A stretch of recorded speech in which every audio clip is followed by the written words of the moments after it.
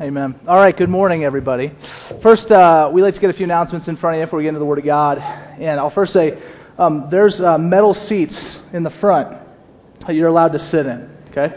There's also ropes in the back that you're not supposed to hop over, okay? So we didn't create an obstacle course for you, okay? We also don't want to get sued, okay? And so those two things combined means just don't do it and come sit up here. Unless you have a good excuse, you come up to me, I got a back problem, I got to sit in a red chair. That's fine. There's one right there. So, boom. All right?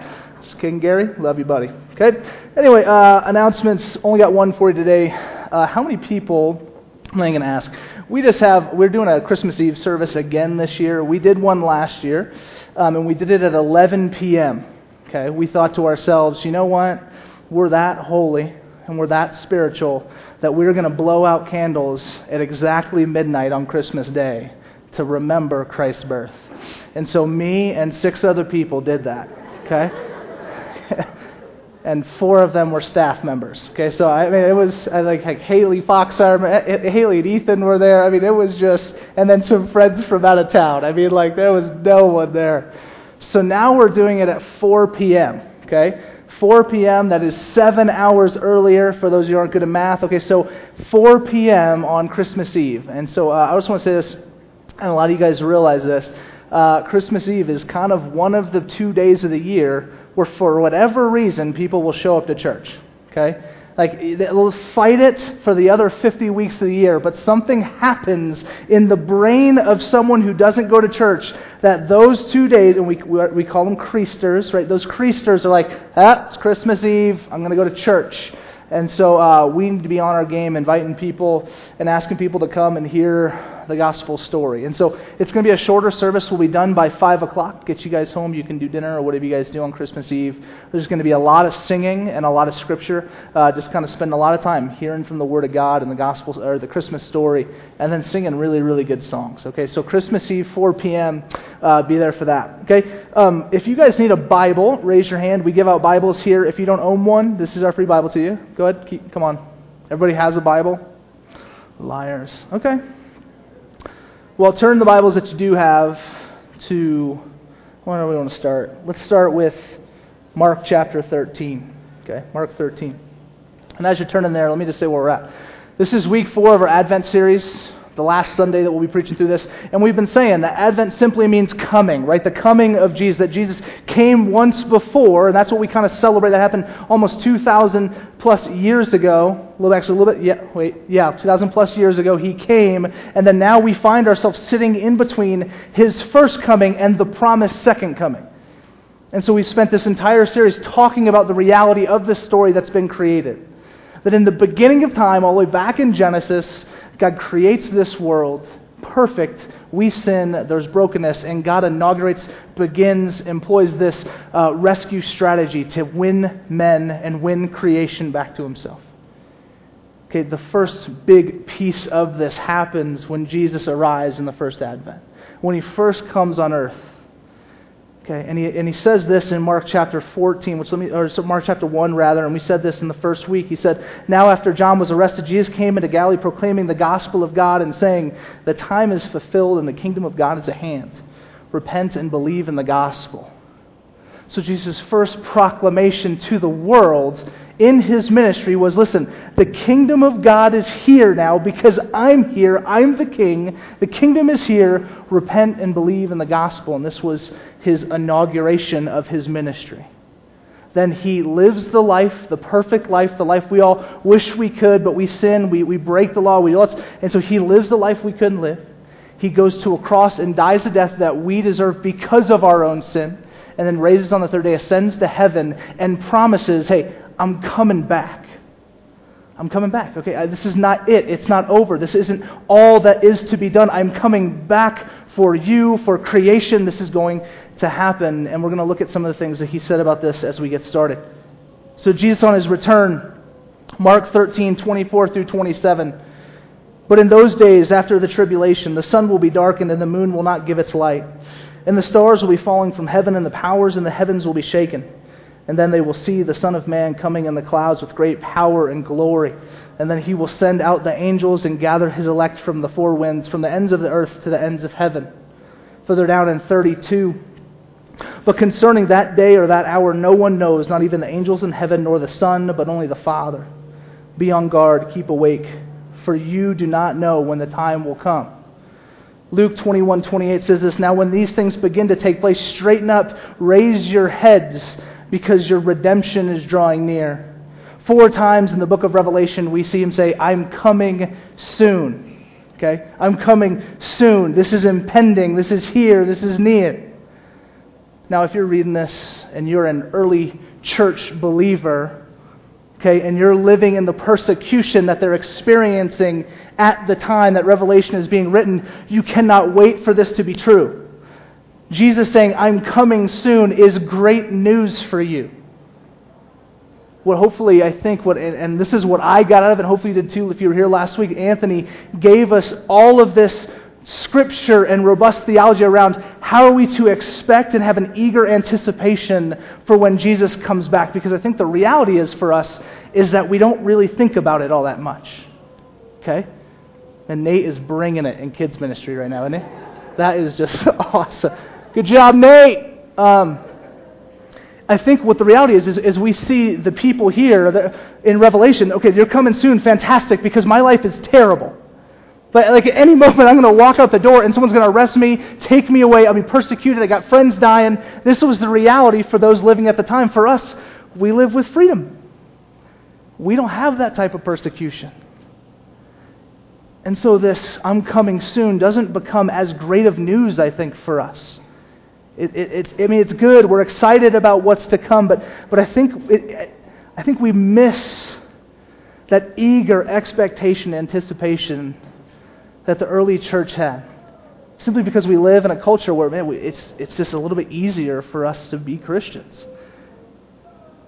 But the climb, man, that thing is just going. I don't even.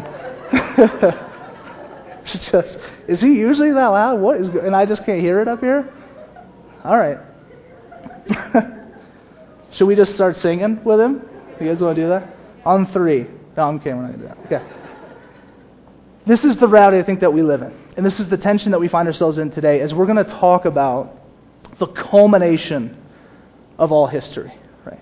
We're going to talk about Revelation 21 and 22. We're going to talk about Isaiah 60. We're going to talk about Isaiah 11. We're going to talk about all these prophecies from the Old Testament and the fulfillment in the New Testament that speak about this great and glorious new heaven and new earth that we are headed towards if we know Christ.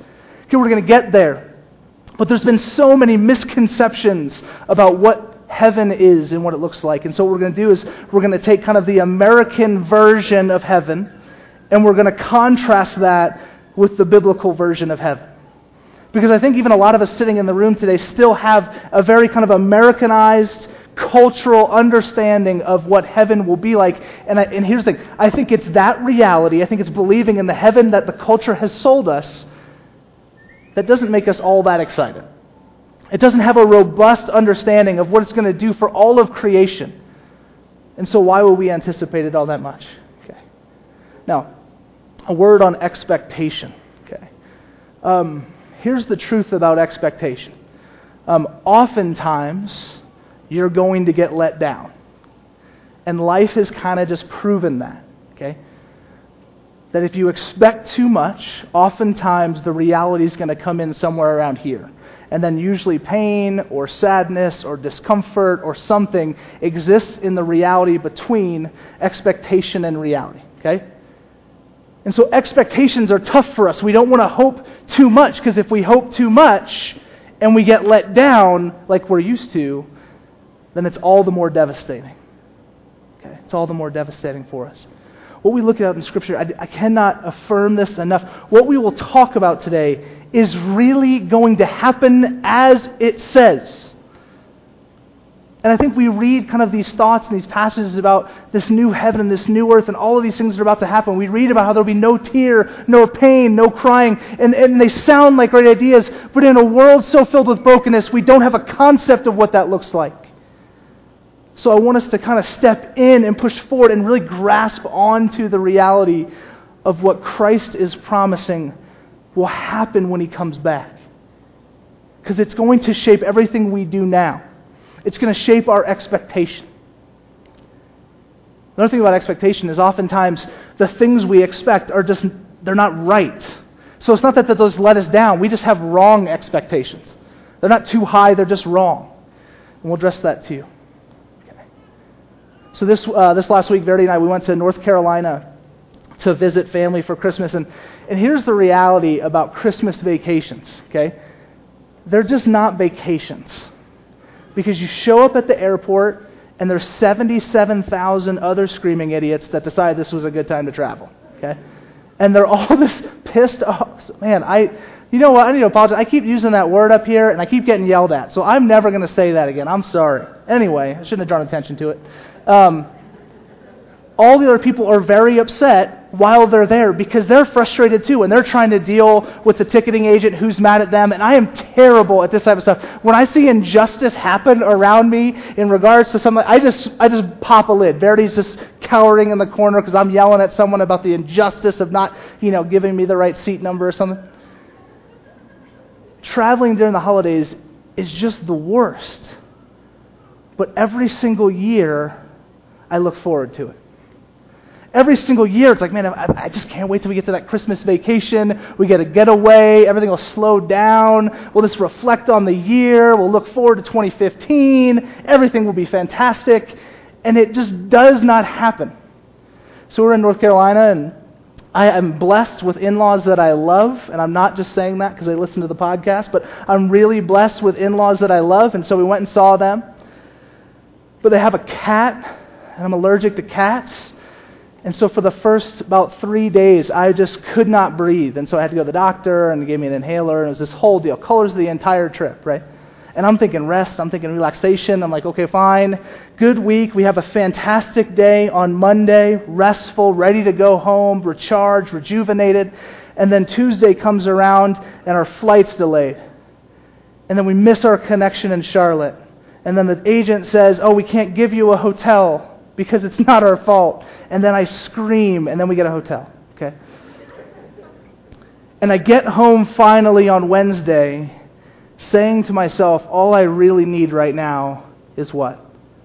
A vacation, right? I need a vacation from my vacation. So all of these expectations tied in with Christmas. We were just out there, and a buddy of mine, Don, who's a pastor out there, was talking about a similar thing, and he started running through some different Christmas movies. And I thought about him too, and I thought, man, it's so true. It's over every Christmas movie you see, right? You have the Griswolds, right? He's like, all right, I'm going to get this fantastic bonus. We're going to buy a pool instead to get a Fruit of the Month club, right? Right? We're going to do all of these great things, and then it falls short. We're going to have this great family vacation, and then Cousin Eddie shows up. Right? Terrible stuff. I'm going to get you go to a Christmas Story. I'm going to get a new Red Ryder BB gun, and then he shoots his eye out. I mean, everything is terrible about Christmas. But we look forward to it every year. And we put so much hope in the season. Right? So many of you started listening to Christmas music in August. Mallory. Much to the chagrin of other people like Zach. Okay? We look forward to this season because there's so much hope tied in with this season. But it is a hope that is based not in Christ, but based in the thing that the world says it should be based. It's based in happiness, and it's based in all of these other things that sound good on the surface, but when removed from Jesus and the gospel story, they fall short every single time. And so we put our weight and expectation and hope in these things. And I think we carry that type of concern for the way we think about the future hope that we have in the restoration of all things. Okay. And so again, push forward, engage, and realize that everything we look at today, it's just going to happen. Okay. It's actually going to happen. Okay.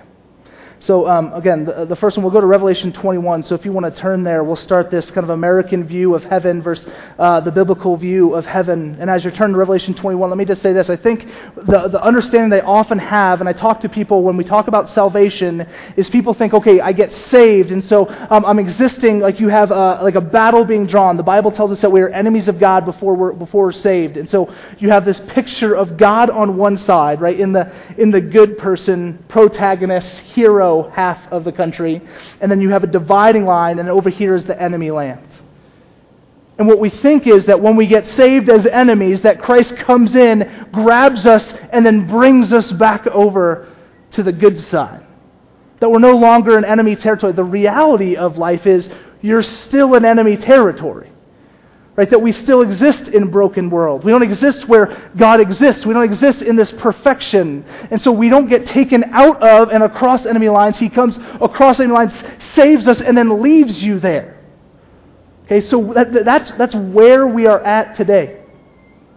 Is in enemy territory. Okay, and this shapes very much our view of heaven. So here we go. Revelation 21, 1 through 8 says this: Then I saw a new heaven and a new earth, for the first heaven and the first earth had passed away, and the sea was no more. And I saw the holy city, New Jerusalem, coming down out of heaven from God, prepared as a bride adorned for her husband.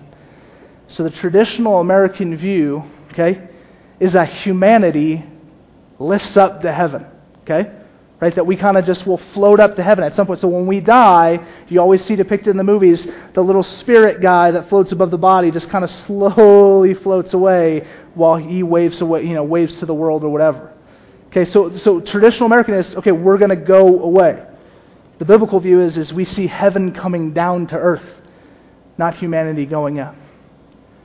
We don't see man floating away in Revelation 21. What we see is heaven coming down onto earth, descending upon earth, and that's the reality. Stark contrast from what we normally see and normally understand. So I went ahead and Googled heaven. Okay? So if you Google heaven and then click on images, it's a smaller crowd, so let's do some interaction. What do you think of, every single picture had pretty much 3 things in it. What do you think they were? Clouds, good. Gold? No gold. That'd be nice though. That was a rainbow. It was a rainbow. Was it? Gates? No, but that should have been there too. Angels? Last one. Starts with an S. Ends with airs. T in the middle. Stairs. Okay, so every single picture, go and look at it. I promise you. Google images heaven. It's clouds, there's a stairway, and then there's gates. Every single one. Clouds, a stairway, and gates. We are going to escape this world, walk up this awkward cloud staircase, get to a gate, and Peter's going to say whether or not you're in. That's the story we get. Okay? That is not the story in the picture that the Bible communicates. Okay? The Bible rather communicates that heaven is not this far off place that we go to, but rather that fact that heaven will descend upon earth and come and be here with us. Okay? Next piece, verse 3. And I heard a loud voice from the throne saying, Behold, the dwelling place of God is with man. He will dwell with them, and they will be his people. And God will be with them as their God. He will wipe away every tear from their eyes, and death shall be no more. Neither shall there be mourning, nor crying, nor pain anymore, for the former things have passed away. And listen, this is one instance that I think where our culture has gotten it right. Now, there's some nuances where I disagree with some of the stuff that's said, but on the whole, our culture would say, no, heaven is this great place that we get to be where there is no pain, and there is no crying, and there is no suffering, and there is no hurting, and there is no betrayal, and there is on and on and on. There's none of that. It's just beautiful and good, and everyone's, and it's just that part of it. They're pretty right on. But do you guys hear what is being said? That in the new heaven and in the new earth, there is no tear. Think back on every time you cried a tear this year. Any pain that you experienced this year. Any hurt at the hands of anything in your life. It does not exist. It cannot happen. It's gone forever in this land. All of the stuff. Listen, we live our lives so often in this fear of getting hurt, right? So we don't take these risks. We don't take these chances. We're timid with people. We aren't bold with this. Whatever it may be, we're afraid to take. And it's because, man, we get hurt in this world. So we have to be guarded. We can't expect too much. We can't hope too much. We can't be too happy because just around the corner is brokenness, is pain. And so how can we hope? in the world that is to come, in the new heaven. None of that is there. None of that is possible. We live completely free. So it's not just that bad stuff will stop happening to you. It's that you can live in total and open freedom to hope and rejoice and sing and dance and praise, because none of that is a problem anymore. And what a fantastic place that is.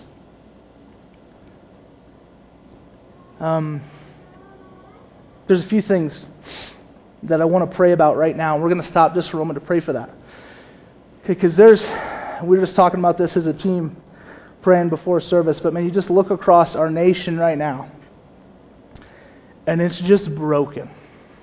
Okay? I mean, just really, really broken.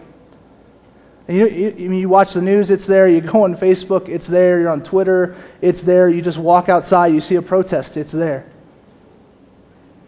We had the deaths of Mike Brown, Garner. You had the 2 police officers in New York City that were murdered last night in retaliation to that. What happened? Another one in Florida this morning. There's just brokenness and hurt and pain. There are families across our country today that don't have family members that they should have here. Okay. There's such fractured pieces of our world right now, of our nation, and it's scary. It's really scary. We're going to pray for that just for a moment. Another thing I want to pray for, and I got a text from a friend this morning, and I asked if we could pray for him corporately. His name's Chet Green. He's a former football coach over at Flagstaff High School. A guy that was we got to know pretty well when we first moved up here. But his wife, Kenya, was diagnosed with neuroendocrine cancer in September. And essentially went down to Gilbert, is back up in Flagstaff, and they've kind of brought her back up here essentially to die. Okay. And so they're at home right now. And so I said that we would pray for them as a church this morning. And so I want to pray for the brokenness that we see in our world. And you guys are watching, you're seeing the same stuff. And I want to pray for Kenya this morning. And we're going to do that. And then we'll get back into this. And I want us to remember as we pray that there's a day coming where we don't have to pray for this stuff anymore. Where all the brokenness, all the death that you've been surrounded by your whole life, friends, family, whatever it is, there's a day where we won't have to pray for this. Because it just won't exist. So let's bow our heads and pray. Heavenly Father, we lift up our nation to you. God, we are clearly unable to figure out this mess ourselves. There are good people on every side of every debate, it seems. And in the midst of it, there's people that are getting hurt. There's people that are dying. There are many tears being shed. God, and it just does not look like it's getting better. It does indeed look hopeless. And so, Lord, we pray that you could restore hope. I pray that it's founded in the hope that is to come. It's founded also in the reality of the present kingdom that is here. Would you rally the church in our nation to be the church, to pray fervently, to seek your face, to seek your guidance, to seek your wisdom, to love community and neighbor well. God, that we be proactive rather than reactive. Lord, would you heal hearts? Would you heal our nation? God, we pray for Kenya this morning. And God, I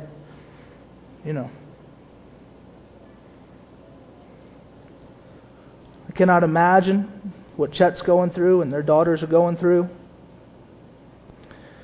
And so, Lord, we just pray, your healing touch.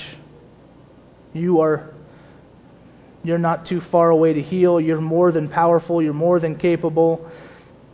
God, if this is the time where you wish to just flaunt that, we pray for it and we ask for it. God, would you heal? Would all cancer be removed from her body? Would every growth be removed from her body? God, would there be much rejoicing in the house of God? Lord, we're also reminded at this time that we are not just blessed when good things are happening, but we are blessed because of the reality of you. And so, God, I pray for Chet and his family, God, that they would, even in the midst of this, experience blessing because of you. because you draw near to the brokenhearted, that you save those that are crushed in spirit. So God, would you just be with that family? And whatever that looks like for you to draw close. In any way they experience you, would they experience you in deep, profound ways? And would Kenya be at peace, whatever the outcome, because she is moving to this place where that pain, where those tears, where that fear is no longer. Thank you, Jesus. Amen. Never again, when we get to Revelation 21, never again do we pray that prayer. Never again do you sit in a room crying with your husband or wife. Never again do you not make a decision out of fear, insecurity, hopelessness. Never again do we hear about another person committing suicide out of depression. It doesn't exist. That is what He's doing. That is where we're going. Let's not lose sight of that. Okay, let's keep going. Verse 5.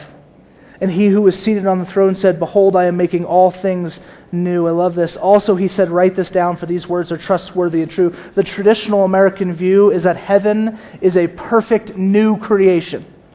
Right?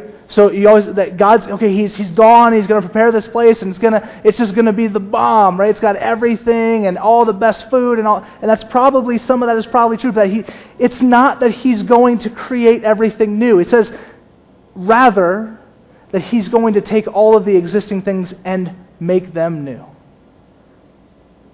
Okay? The traditional American story says that heaven is a perfect new creation. The biblical view is that heaven is a restored creation right here. So He's going to take everything that is here now, even the junk, even the stuff that we would look at and say, that is irredeemable, that is disgusting, He's going to take that somehow and He's going to redeem that too for His glory. Because that's what He does. He takes brokenness and He creates beauty. Okay? He takes this fractured world and He creates a perfect one. Not out of nothing, but of what is already here, renewing it, restoring it to the way it was intended to be. We see some beautiful pictures of this throughout the Old Testament, but one of the ones I love is in Isaiah 60, and a prophecy of the end times, and a prophecy of where we're headed. We see these two items show up that I think are somewhat peculiar. One is the ships of Tarshish, which is tough to say, and the other one are the cedars of Lebanon. Okay. And I'd like to have credit that I found this out, but this is a Keller thing. If you guys know Keller, he's brilliant. But the cedars of Lebanon and the ships of Tarshish, throughout the Old Testament, throughout history, if you go and study some of those things, you'll find out that they were used oftentimes for very poor means, and means that exploited people, that caused the segregation of people, caused the pushing down of people, caused the death of people, on and on. They were not always used for good purposes. And what I love about what we see in Isaiah 60 is that God takes these things that people during that time would have looked at and said, I hate the ships of Tarshish because of what they're doing, what they're carrying, and how they're exploiting the people because of it. I hate the cedars of Lebanon and what that's doing for the trade and what that's doing to people. And so they look at these things and say, these are bad things, but in the kingdom of God, God ushers them in, redeems them, and uses them for His glory. Is that not the beautiful, perfect story of humanity? That each and every one of us were broken. We were outside, enemies, not worthy, doing evil. Romans 1, right? We created new evil. And yet He redeems and restores and brings us back in because of Jesus. Because of this King that advented, that came, that inaugurated this kingdom, because of this King Jesus, who we spoke about for the last 3 weeks. Another beautiful picture that I think gives us the most clear picture, at least for me, for what the new heavens and the new earth will look like, is the tree of life. So in Genesis 2, you see God, and you see Moses talking about the tree of life.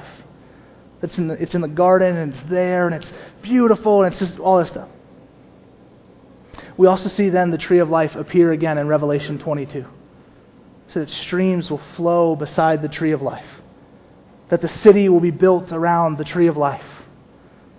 And so what we see is this same tree that is hidden in Genesis chapter 3. Okay? All of a sudden reappear in Revelation 22. So again, it's not this far-off sky city where we're walking on clouds. Instead, it is what Eden was supposed to become.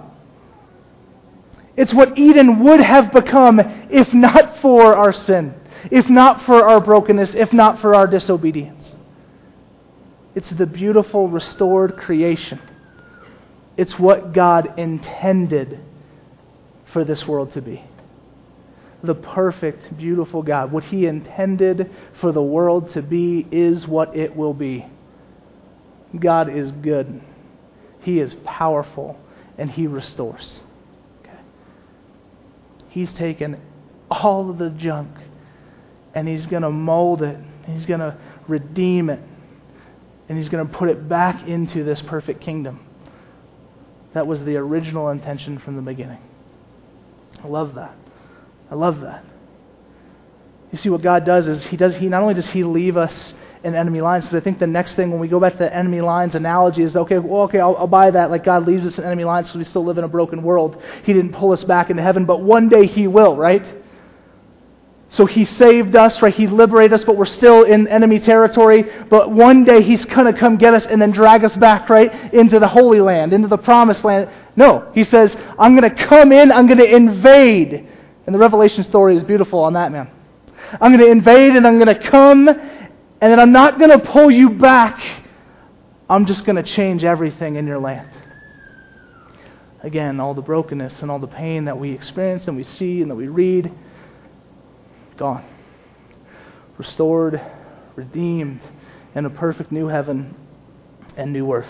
Verse 6, and He said to me, it is done. I am the Alpha and the Omega, the beginning and the end. To the thirsty I will give from the spring of the water of life without payment. The one who conquers will have this heritage, and I will be his God, and he will be my son. I love this. These amazing words. It is done, right? Jesus on the cross, it is finished. But we have, at the end of time, it is done. Finally. All completed. It is done. It is finished. And just think about every moment over all of cosmic history that has culminated in this moment, in Revelation 21, as Jesus proclaims it is done. All the hope, all the anticipation, all the expectation, finally it's here. The new heavens, the new earth. No more pain, no more crying, none of that. It's arrived. I immediately went to thinking about just, pregnancy. I mean, there's all this hope and this expectation and this baby, and then you go through and you got these 9 months, and listen, there's some months that are just pretty tough, and I'm the guy, so I mean, you can only imagine, right? And then you go to the labor, and then you have this labor, and you have to push out a human, okay? And you get to the end, and I remember the moment that Finley came out, and he was just gross but adorable, and you're just like, man, I remember looking at V and just being like, you did it. You did it. It's done. It's finished. He's out. He's here. The Son has arrived. And He's ours. And I think of this expectation we are to have for where this is going, for what's promised to us. And I can't. When He arrives, will that be that same joy, that same expectation? He's here. We did it. We made it. He's here. And He's going to set things right. He's going to set things right. You see, it is because of the King that any of this is possible. That any of this makes sense. It's because of this King. The traditional American view says that heaven is the prize. Okay? That heaven itself is the prize. So it is the lack of pain. It is kind of the best food ever. It's all this stuff. And let me tell you, that stuff sounds great. The Bible, from start to finish, seems to tell us that the prize is God Himself. That the prize is Jesus.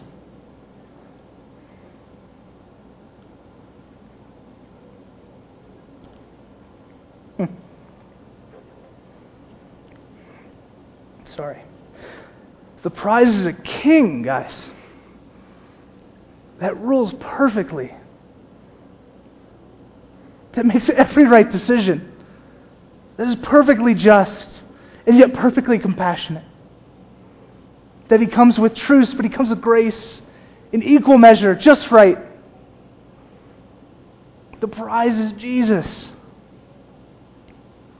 It's this king that will do these amazing things. Isaiah 11:1-9 says, "There shall come forth a shoot from the stump of Jesse, and a branch from his roots shall bear fruit. And the Spirit of the Lord shall rest upon him, the Spirit of wisdom and understanding, the Spirit of counsel and might, the Spirit of knowledge and the fear of the Lord. And his delight shall be in the fear of the Lord. He shall not judge by what his eyes see, or decide disputes by what his ears hear, but with righteousness he shall judge the poor, and decide with equity for the meek of the earth. And he shall strike the earth with the rod of his mouth, and with the breath of his lips he shall kill the wicked. Righteousness shall be the belt of his waist, and faithfulness the belt of his loins.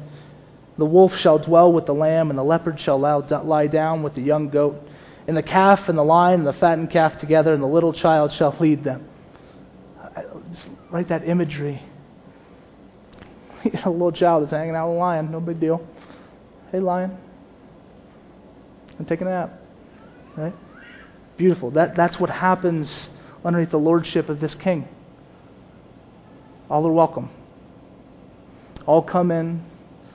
All the pain, all the years and years of historic and often some systemic injustices taken away. And we all come together underneath this king's rule.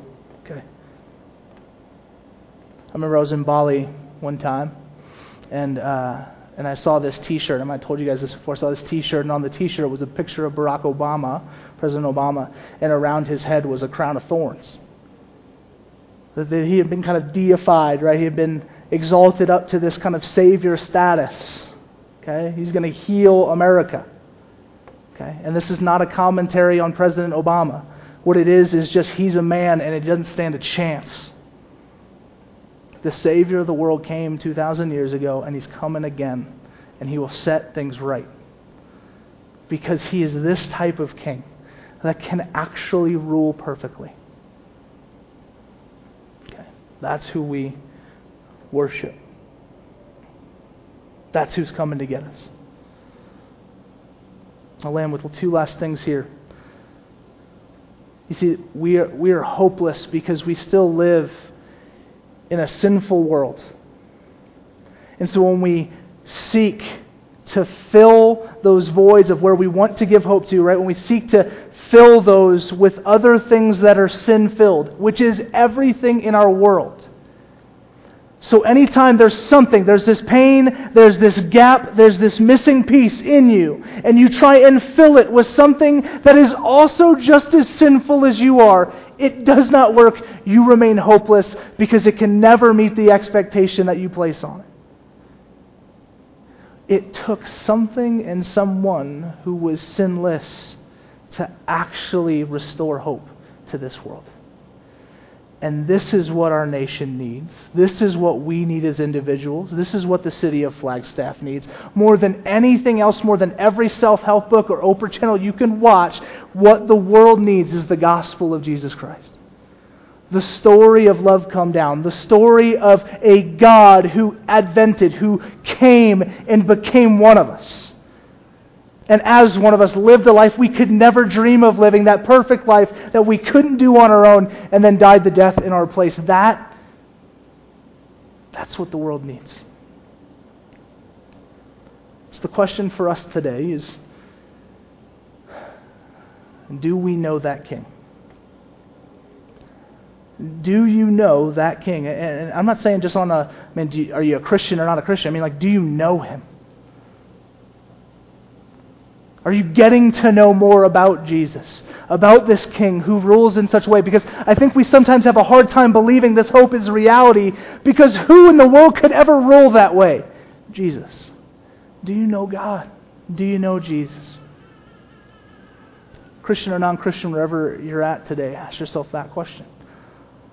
Okay.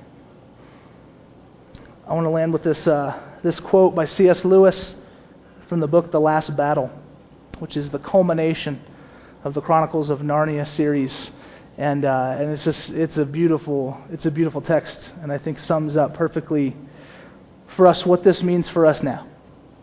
How do we live in this world now? How do we help exemplify and show and foreshadow the coming kingdom that will be pretty amazing? Okay.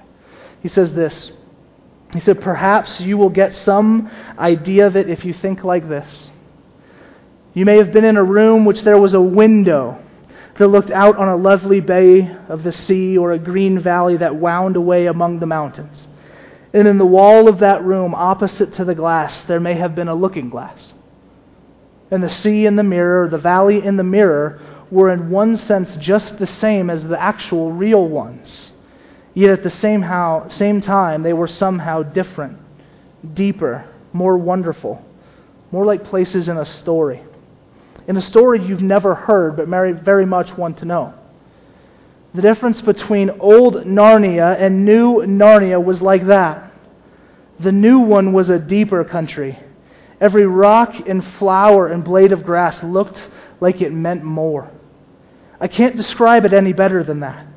If you ever get there, you will know what I mean. It was the unicorn who summed up what everyone was feeling. He stamped his right forehoof on the ground and neighed, and then cried, 'I have come home at last. This is my real country. I belong here.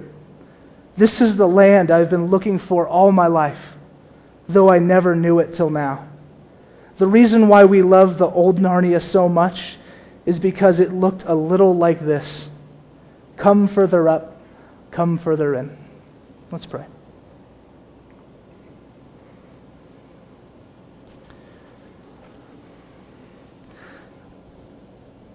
Heavenly Father,